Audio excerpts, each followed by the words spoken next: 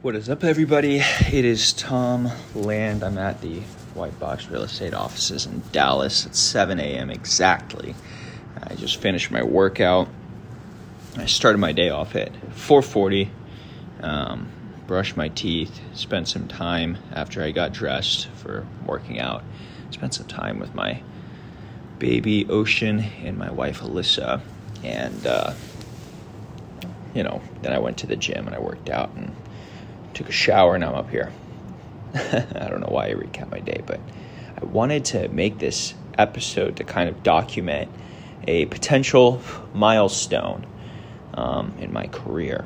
So I was talking to my brother-in-law last night, kind of planning and stuff, and he told me something interesting. He said that he wants, so I live with my brother-in-law and my sister, and he said that he wants me to continue living with him because he knows that I have a much higher aptitude for success than he does. And he is a patent lawyer. He makes a lot of money. He says, I have a much higher aptitude of success, and in the long term, I have the capability of making far more money than he does. So he wants to partner with me on business ventures and support me until I can get my feet on the ground. Now, the reason why I'm bringing this up is because last week I had a meeting with a very large company. They have 340 locations across the U.S. They're an employment agency. They're half a billion-dollar company. And, in commercial real estate, that's really not that crazy. When you get to the larger firms and the top players, they don't even really mess with companies that are less than $1 billion. But being someone who's 5 months with his license, and 6 months total being in commercial real estate, it's a pretty big deal to have a meeting like that. And the story of me getting that meeting, I don't know if I've recapped it in previous podcast episodes, but the story of me getting that meeting is I called the director of real estate 33 times over the span of 10 days. So I called her so many times until she finally picked up, and she, appreciated my persistence, for lack of better words, and she agreed to meet with me and the president of our company. And the president of our company came, and he pitched like you wouldn't believe, right? He just killed it. And I know that wasn't even his best. He just was, playing it slow because they're with another brokerage firm, and, they just switched over, and he knows it's going to be a long play. Leaving that meeting, we had a conversation, and he told me, don't talk about the meeting until you get into the car and you're driving on the road, right? And so we were in the car, doors closed, driving on the road, and we started talking about the meeting, and he said that he really believes that we'll get this client. And that was kind of a really cool thing for me to hear, because a client of this size probably brings in about, $250,000 to the firm every year. And that's about $100,000 to me. So if I am, I'm continuing at this job, I have to pay for my wife and my daughter, and I'm trying really hard, and I'm not giving up, and I'm absolutely ruthless as far as how hard I work compared to my coworkers. But saying that it is tough, and if I can't get my feet under me, probably by August or December, then I'm going to have to find new employment that pays a little bit more up front. If I get this client, though, this huge client, then I will obviously not have that issue. So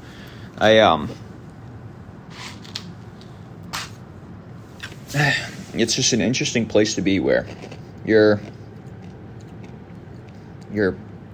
forced into a corner, and time is against you and your effort can only go so far, and you need that little bit of luck, bottom line is I made 1,000 calls in a row.